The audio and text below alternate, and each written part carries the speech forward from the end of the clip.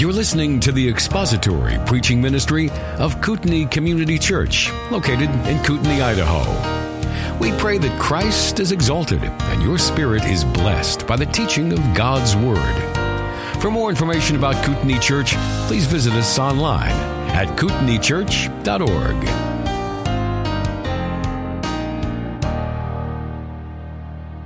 It is my desire to speak to you this morning about the ministry, the Christian ministry of hospitality.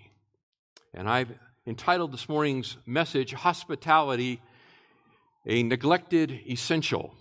Hospitality, a Neglected Essential. It is January 1st. We are together here on this first Sunday in January. And January is an interesting month, and January 1st in particular makes it interesting, because this is typically the time when we make resolutions of self-reformation. Probably the most common of which is that we're going to get in shape and lose a few pounds in this coming year.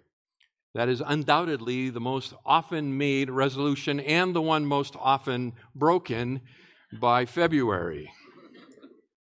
You know, January, the month January, is actually named after the Roman god Janus. It comes from the Roman god Janus, and the Roman god Janus was portrayed in a most interesting way. He was portrayed as having two faces. And the reason he was portrayed as having two faces was that he was thought to be able to look both into the future and the past simultaneously. And that kind of plays into how we see the month of January. We tend to auld lang syne, look back as to what has gone and look forward to losing a few pounds in what comes before us. So, in keeping with that notion of looking backward and forward, I want to set the stage for our study this morning in the Scriptures by taking a quick look backwards at hospitality in the Christian church. So, Christian histories are replete with statements about the loving display of Christian hospitality in the early centuries of the church. A lack of buildings in which to meet in the early centuries made Christianity a home-based movement, a movement that was often dependent upon itinerant, that is, traveling teachers and preachers. And these teachers and preachers were dependent upon the hospitality of the local congregations that they traveled to in order to minister the Word of God. And so they, being dependent, received their material support and provision, including food and shelter, in and amongst the home-based churches, the home churches that they visited throughout the Roman Empire. Alexander Strauch, in his excellent little book, entitled The Hospitality Commands, writes the following. The first Christians viewed themselves as part of a worldwide brotherhood that transcended all national, racial, and social boundaries. They knew they were a persecuted minority in an intensely hostile world. Their very survival depended on active participation in the family of brothers and sisters. Hospitality, therefore, became one of the most significant practical expressions of this worldwide family of brothers and sisters, and thus became one of the birthmarks of primitive Christianity. Close that quote. Now, as the centuries progressed, Christianity became eventually the established religion of the empire in the 4th century. And when that happened, its pilgrim status was forgotten, and with it, the practice of hospitality waned.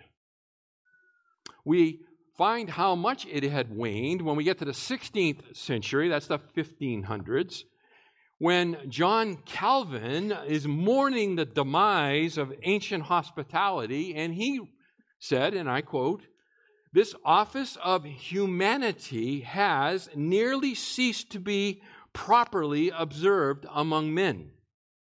For the ancient hospitality celebrated in histories is unknown to us, and inns now supply the place of accommodations for strangers." Close quote. That's enough looking backwards. Let's look forwards.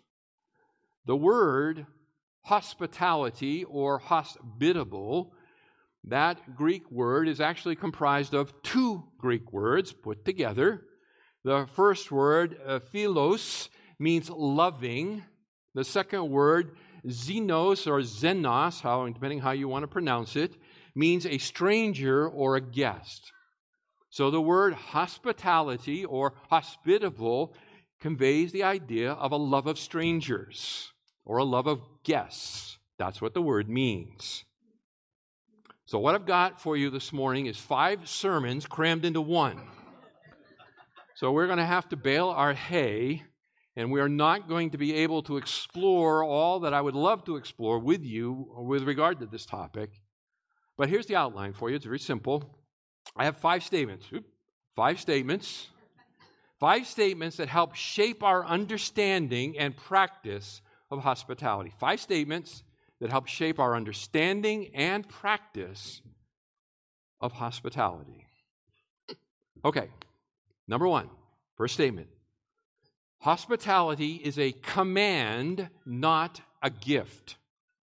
Hospitality is a command, not a gift. Newsflash. The spiritual gifts are delineated in three places. I have trouble with that. 3 places in the New Testament. The gift lists. They are found in Romans 12. They are found in 1 Corinthians 12. And they are found in 1 Peter 4. Those are the classic gift lists of the New Testament. That's where you go to find the spiritual gifts listed. We're not going to go there this morning. We're not going to take the time to do that. You can check me. Go on your own and check there. If you go to the gift lists and look at them, you will not find hospitality listed. It is not there. It is not there. And the reason it's not there is because it is not a gift. Hospitality is not a spiritual gift. Hospitality is instead a command. It is a command.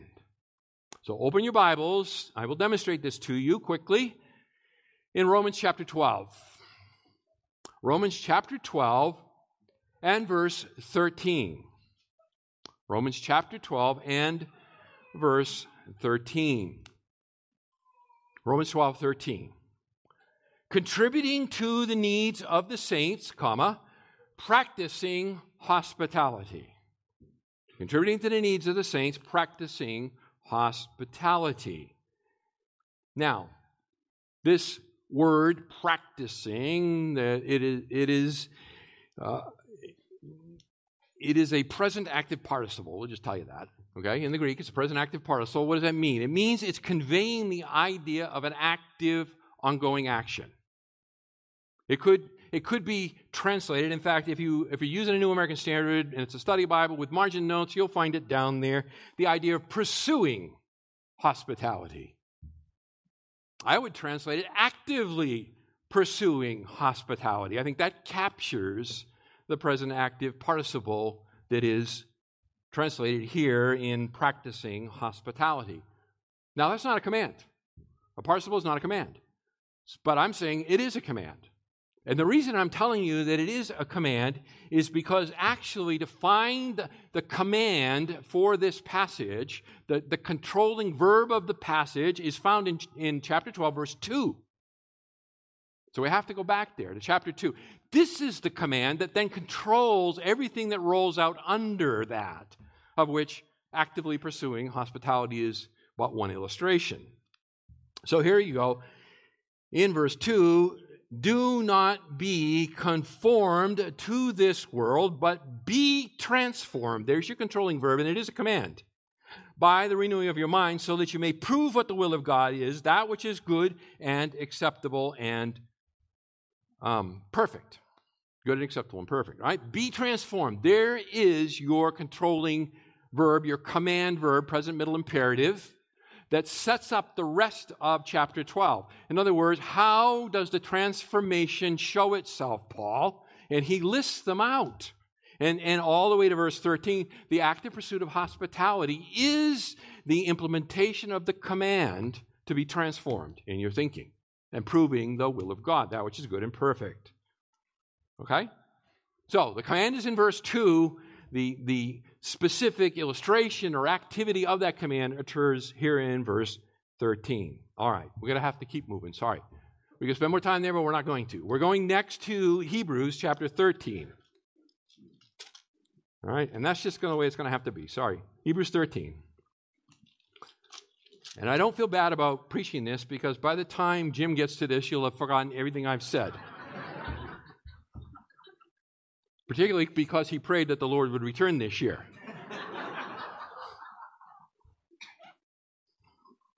All right. Hebrews chapter 13, verse 2. Do not neglect to show hospitality to strangers, for by this some have entertained angels without knowing it. Okay, Jim can unsort that for you.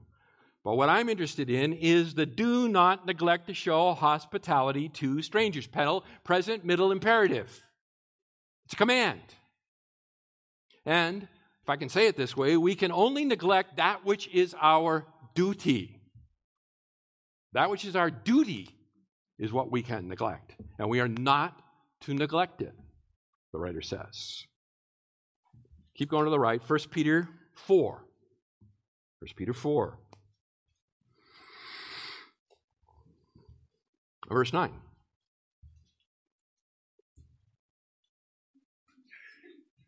First Peter 4 and verse 9. Be hospitable to one another without complaint.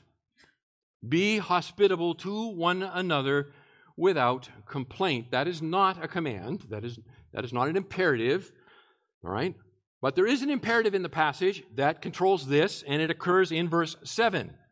The end of all things is near, therefore be of sound judgment and sober spirit for the purpose of prayer. The be of sound judgment, or the English Standard Version translates it, be self-controlled. That is an aorist active imperative. There's your imperative. There's your command that controls the passage, or this section of it at least. So, in verse 9, be hospitable to one another. The command comes out of verse 7. It is the result of a sound judgment, a sober spirit. Notice also, by the way, just while we're here, to one another without complaint. One another speaks of the local body of Christ. So the command for hospitality, the extension of oneself to strangers and guests, certainly speaks of those outside of the local body, but it also speaks to those inside the local body, the one another's. So hospitality is to be extended not only to those who are complete strangers, but also to others within the local body. That's us. Okay? The command is to us to extend hospitality to one another. One another. All right. Turn left and go to 1 Timothy 5. 1 Timothy 5. Verses 9 and 10. 1 Timothy 5, verses 9 and 10. This is Paul's words to Timothy here. Timothy is in Ephesus. Paul's instructing Timothy how to put the church in order, basically, until he returns. And he is addressing the issue of the care of widows. And so, verse 9, a widow is to be put on the list. I'm of the opinion the list had to do with a benevolence role to care for the widows. So a widow is to be put on the list only if she is not less than 60 years old, having been the wife of one man, a one-woman man, or a one-man woman, sorry. Get that right. One-man woman. Here's the point. Having a reputation for good works, and if she has brought up children, if she has shown hospitality to strangers. Put her on the list. Verse 9, there is your command, present, middle, imperative. Put her on the list, provided she meets the qualifications. One of the qualifications here, verse 10, has shown hospitality to strangers, has loved strangers who are strangers, more literally. Okay? So, another command connected to hospitality. Give you one more, same book. Chapter 3 and verse 2. Chapter 3, verse 2. An overseer, then, must be above reproach. Umbrella statement. And now explained. The husband of one wife, a one-woman man, temperate, prudent, respectable, hospitable, able to teach, not addicted to wine or pugnacious, gentle, peaceable, free from the love of money, etc. Interesting. Not a command here. Present active indicative. Day. It is necessary. Okay? It's often referred to as the divine necessity. In order for one to be above reproach, these things must be true of him. And then they're delineated. Hospitable is one of the requirements for an elder. Now, here's the interesting thing. I want you to notice that the responsibility in this passage for hospitality falls on whom? It falls on the man, not on the wife. It falls on the man, not on his wife. What this means is that hospitality is the responsibility of male leadership within his home. It is a measure of what it means to be mature in the Christian faith. In other words, that a man must shepherd his wife to a place to extend hospitality. He must shepherd his children to a place to understand, value, love, and practice hospitality, so that this vital and essential character of Christian conduct reveals itself. Here in 1 Timothy 3, the qualifications that are listed here, the men are qualified or disqualified for leadership in God's church based upon what's within their control. Hospitality is within his control. If I can put a fine point on this, men, it is our responsibility. Hospitality, the hospitable nature of our home, is ours, not our wives. She is called to aid and assist us, but it is our responsibility. Okay. So, hospitality is a command, not a gift. That was number one statement. Number two statement, hospitality is a call to love others. It is a call to love others. The New Testament exhortations to practice hospitality occur in the context of brotherly love. I'm going to turn you right back to the passages we looked at earlier. So go back to Romans 12. We're going to move a little near the context to the statement about actively pursuing hospitality in verse 13. I want you to look at verse 9.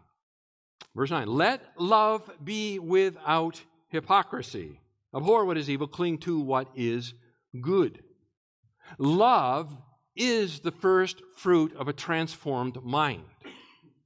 Love is the first fruit of a transformed mind. Then that love begins to display itself in having devoted to one another, preference to one another, not lagging behind in diligence, serving the Lord, rejoicing in hope, persevering in tribulation, devoted to prayer, contributing to the needs of the saints, being generous, and practicing hospitality. You see? It flows out of the transformed mind. The transformed mind first reveals itself in love. And that shouldn't be too hard to understand, right? Because God is love. And those who are being transformed into the image of his Son are being transformed from one who was turned in on themselves to one who is now outwardly focused, expressing the very love of God that he has shed in them. Go back to Hebrews 13. Hebrews 13, right? We looked at verse 2. Do not neglect to show hospitality to strangers. Look at verse 1. Let love of the brethren continue. Let love of the brethren continue. In other words, that is the overriding thought. How do we let love of the brethren continue? Do not neglect to show hospitality. That's how. That's how. Hospitality is the answer to the appeal to let the love of the brethren continue. 1 Peter 4.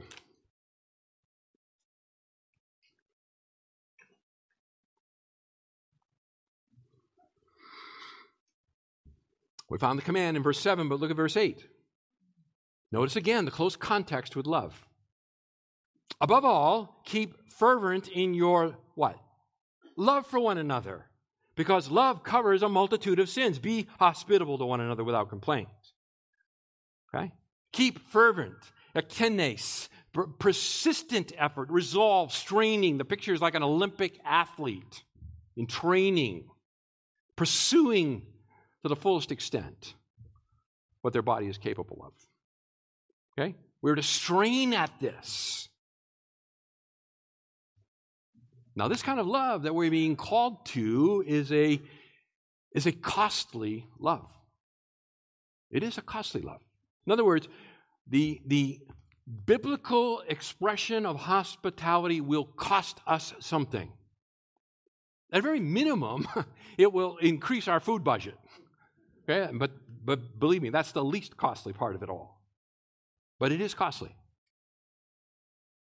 It's time-consuming.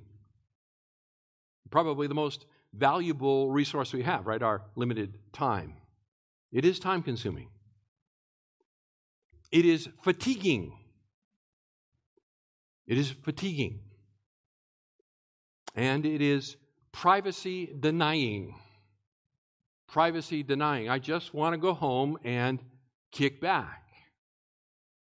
But the active pursuit of those who are strangers to us in an expression of hospitality will be costly, time-consuming, fatiguing, and privacy-denying. Therefore, there is a need to resist the temptation to complain about it, to complain about its costliness, that it's burdensome, that it's occasionally irritating. And so, look at verse 9. Be hospitable to one another, notice, without complaint. Gaguzmas, I love that word. All right? It sounds like complaint. Gaguzmas. It means murmuring, grumbling, complaining. Okay? We are to be hospitable to one another, now it's talking about within here, without complaining about each other. Because you know what? Some of us are kind of irritating. Off-putting, energy sucking, and on it goes. And I'm sorry that I'm like that. I'm better than I was. You should have seen me 40 years ago.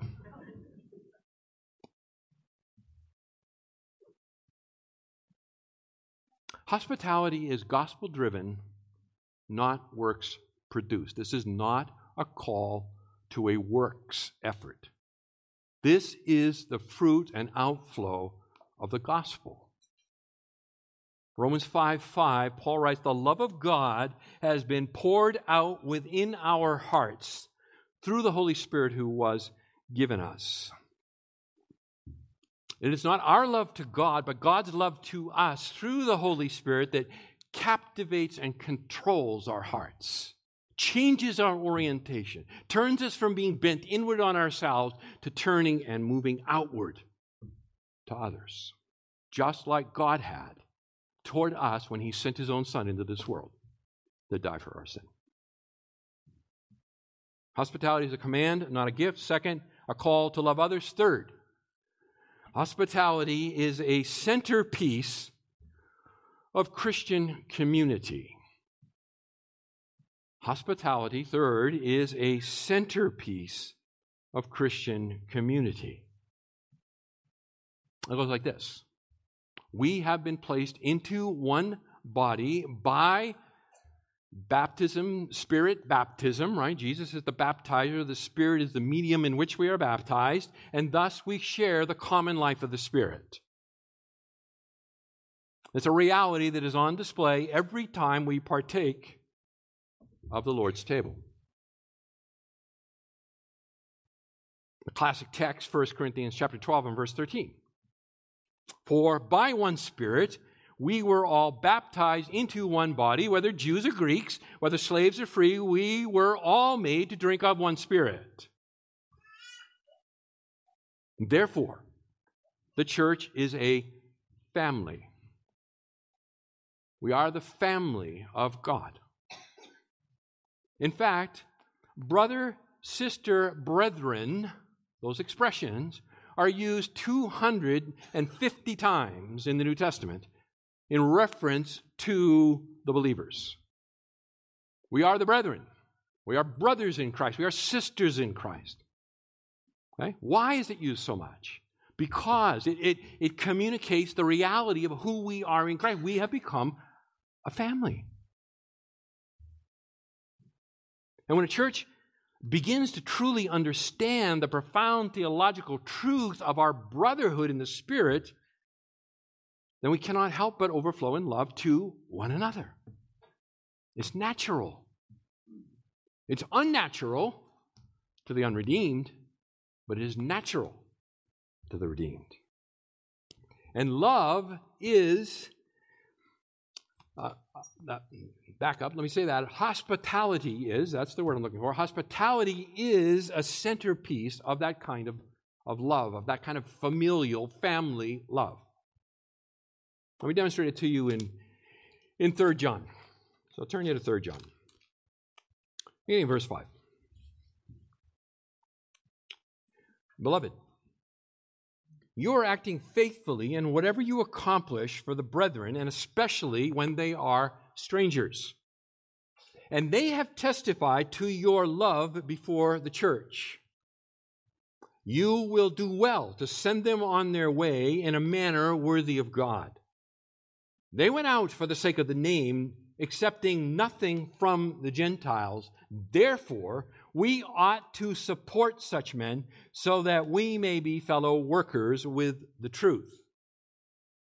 Now, I want you to notice there in verse 8, the word support. And again, if you have margin notes, look at your margin note, and you will see that a better, a more literal rendering would be to receive such men as guests. To receive such men as guests. And so if we were to read it that way, we would say, therefore, we ought to receive such men as guests so that we may be fellow workers with the truth. In other words, receive them into our homes, right? These are traveling itinerant preachers. Receive them into our home, provide for them, send them out with what they need to continue their ministry. Don't let them rely on the Gentiles to fund it. People of God fund it. Receive them as guests. Now that idea is even more strongly conveyed actually in the New International Version, the NIV. They actually go so far, and it has to do with translation theory and formal equivalence and dynamic equivalence and all of that sort of thing. But they render it, show hospitality to such men. They go right there and pin it down. Okay? And that is what's being talked about. Okay? Show hospitality to such men. Why? So that we may be fellow workers, or more literally, prove ourselves to be fellow workers with the truth. So, hospitality is a command, not a gift. Hospitality is a call to love others. Hospitality is a centerpiece of Christian community. Number 4, hospitality is a characteristic in which to grow. Hospitality is a characteristic in which to grow. Like every other aspect of the Christian life, we are called to a Spirit-empowered striving to grow in obedience to the Word of God, which results in progress toward the image of Christ. That is the Christian life. Another way to say that is that we are practicing hospitality as a growth in sanctification. Said another way, none of us have arrived. None of us are yet perfectly in the image of Christ. We are all in progress, and we are all at different places in that progress, and sometimes in different places with regard to various Christian character attributes in the pursuit of Christ. In other words, in some places we are remarkably and demonstrably more like Christ than we were when we were first saved, and in other areas,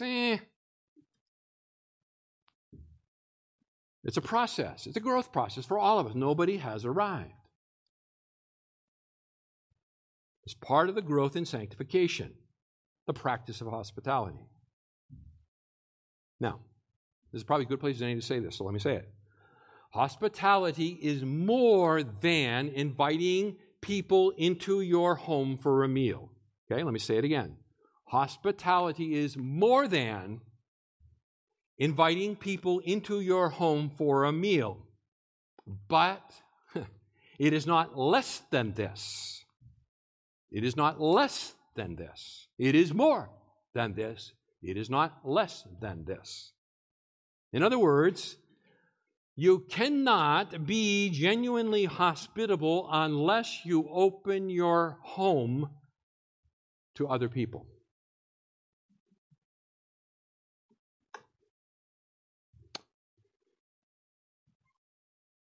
I have had the privilege of doing many weddings through the years and love the opportunity to stand before a young couple and kind of launch them with last words.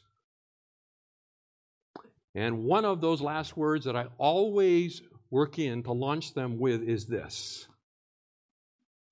It is not the size of your home, but the size of your heart that will determine how generous you are in this vitally important ministry. It is not the size of your home. It is the size of your heart. In other words, young people starting out, I know, your small apartment, don't have much, sitting on milk crates, eating off of trays. Okay, I understand that. But that is not a governing factor. The governing factor is the size of your heart towards strangers and guests. That will determine how hospitable one shows himself to be. Okay? So that's great to know that, because that is liberating. That is incredibly liberating. In other words, there is nobody here who cannot, praise the Lord, fulfill God's command to us. Isn't that wonderful? Can we rejoice in that? Amen? You bet. Because hospitality is the outworking of the transformed life, as I've said, there are some who have made greater progress than others, but that's okay. Nobody's mastered it. Everybody's working at it. Nobody should be content in their progress.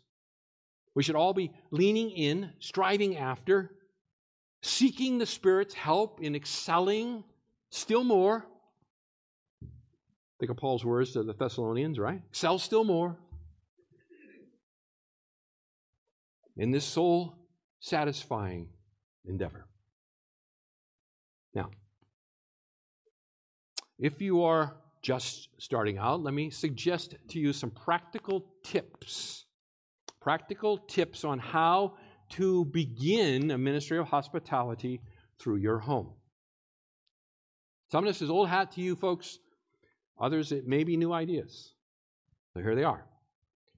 First off, make a list of the people you want to invite home to your home after church. Make a list of who would I like to invite into my home after church so that we might begin to grow in fellowship together, and I might be able to minister perhaps to them, and certainly them to me. So make a list. Second, clean the house and prepare the meal on Saturday. Put the meal in a freezer if necessary. Okay? You could even cook in advance a series of meals and freeze them and have them. Bang. Collect and file inexpensive recipes, ladies. Men, remember, you are ultimately responsible for this, but your wife called to be your helpmate. Right? Come alongside. So, collect and file some inexpensive recipes. 4, purchase a guest book. Purchase a guest book and begin to make a record of those who, in God's grace, have come through your door and into your home. It is incredibly encouraging to look back. I wished we had begun at the very beginning, and we didn't. We began more than 20 years ago, and the book is a delight to look through. Sometimes we're going, do you know who those people were? No, I don't know either. Well, we've had tons of missionaries come through our home through the years? Very encouraging. So, suggestion. None of these aren't commands, by the way, all right? These are not commands, but I think I have the Lord's Spirit. These are suggestions. 5, be interested in people's lives and plan some questions that will draw them out. The little pre-thought, think up some questions that cannot be answered with a grunt,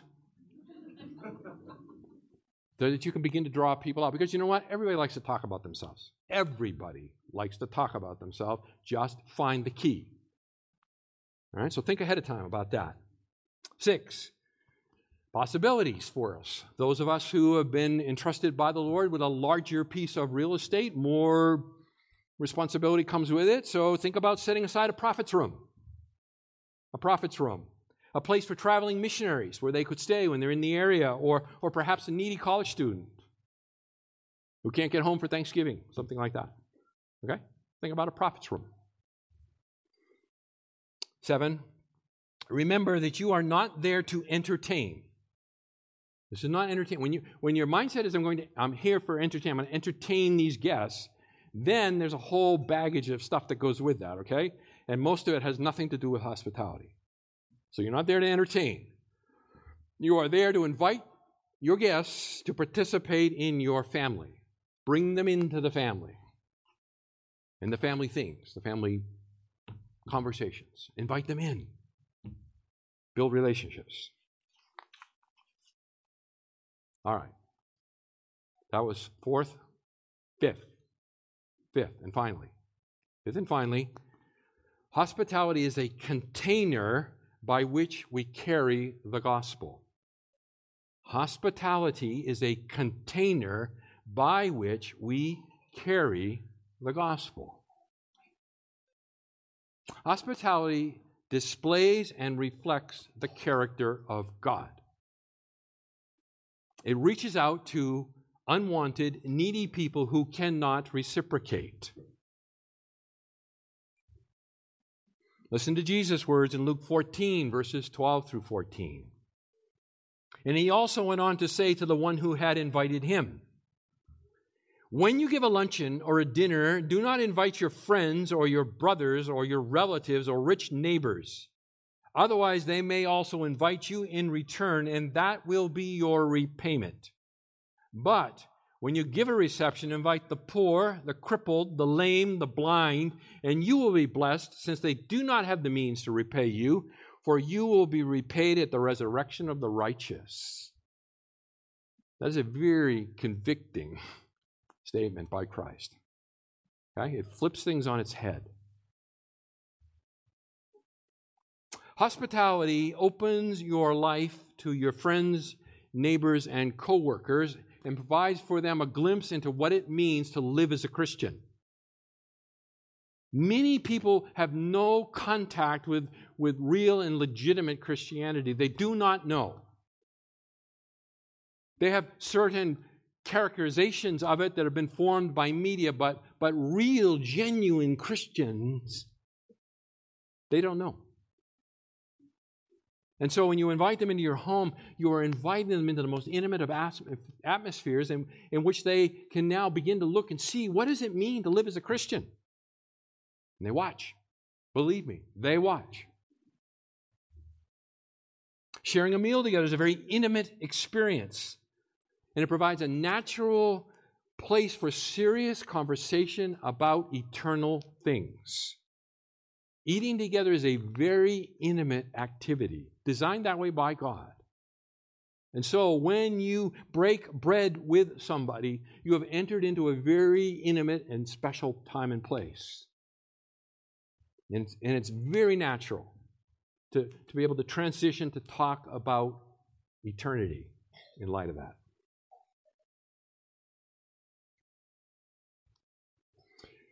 Taking a needy person into your home. Now we're kind of up in the ante here, okay? I remember I told you it was costly and, all of those things. Yeah. So taking a needy person into your home tangibly demonstrates real care and concern for them as a person, rather than merely an evangelistic project. You are now showing care and concern for them as one made in the image of God, a person.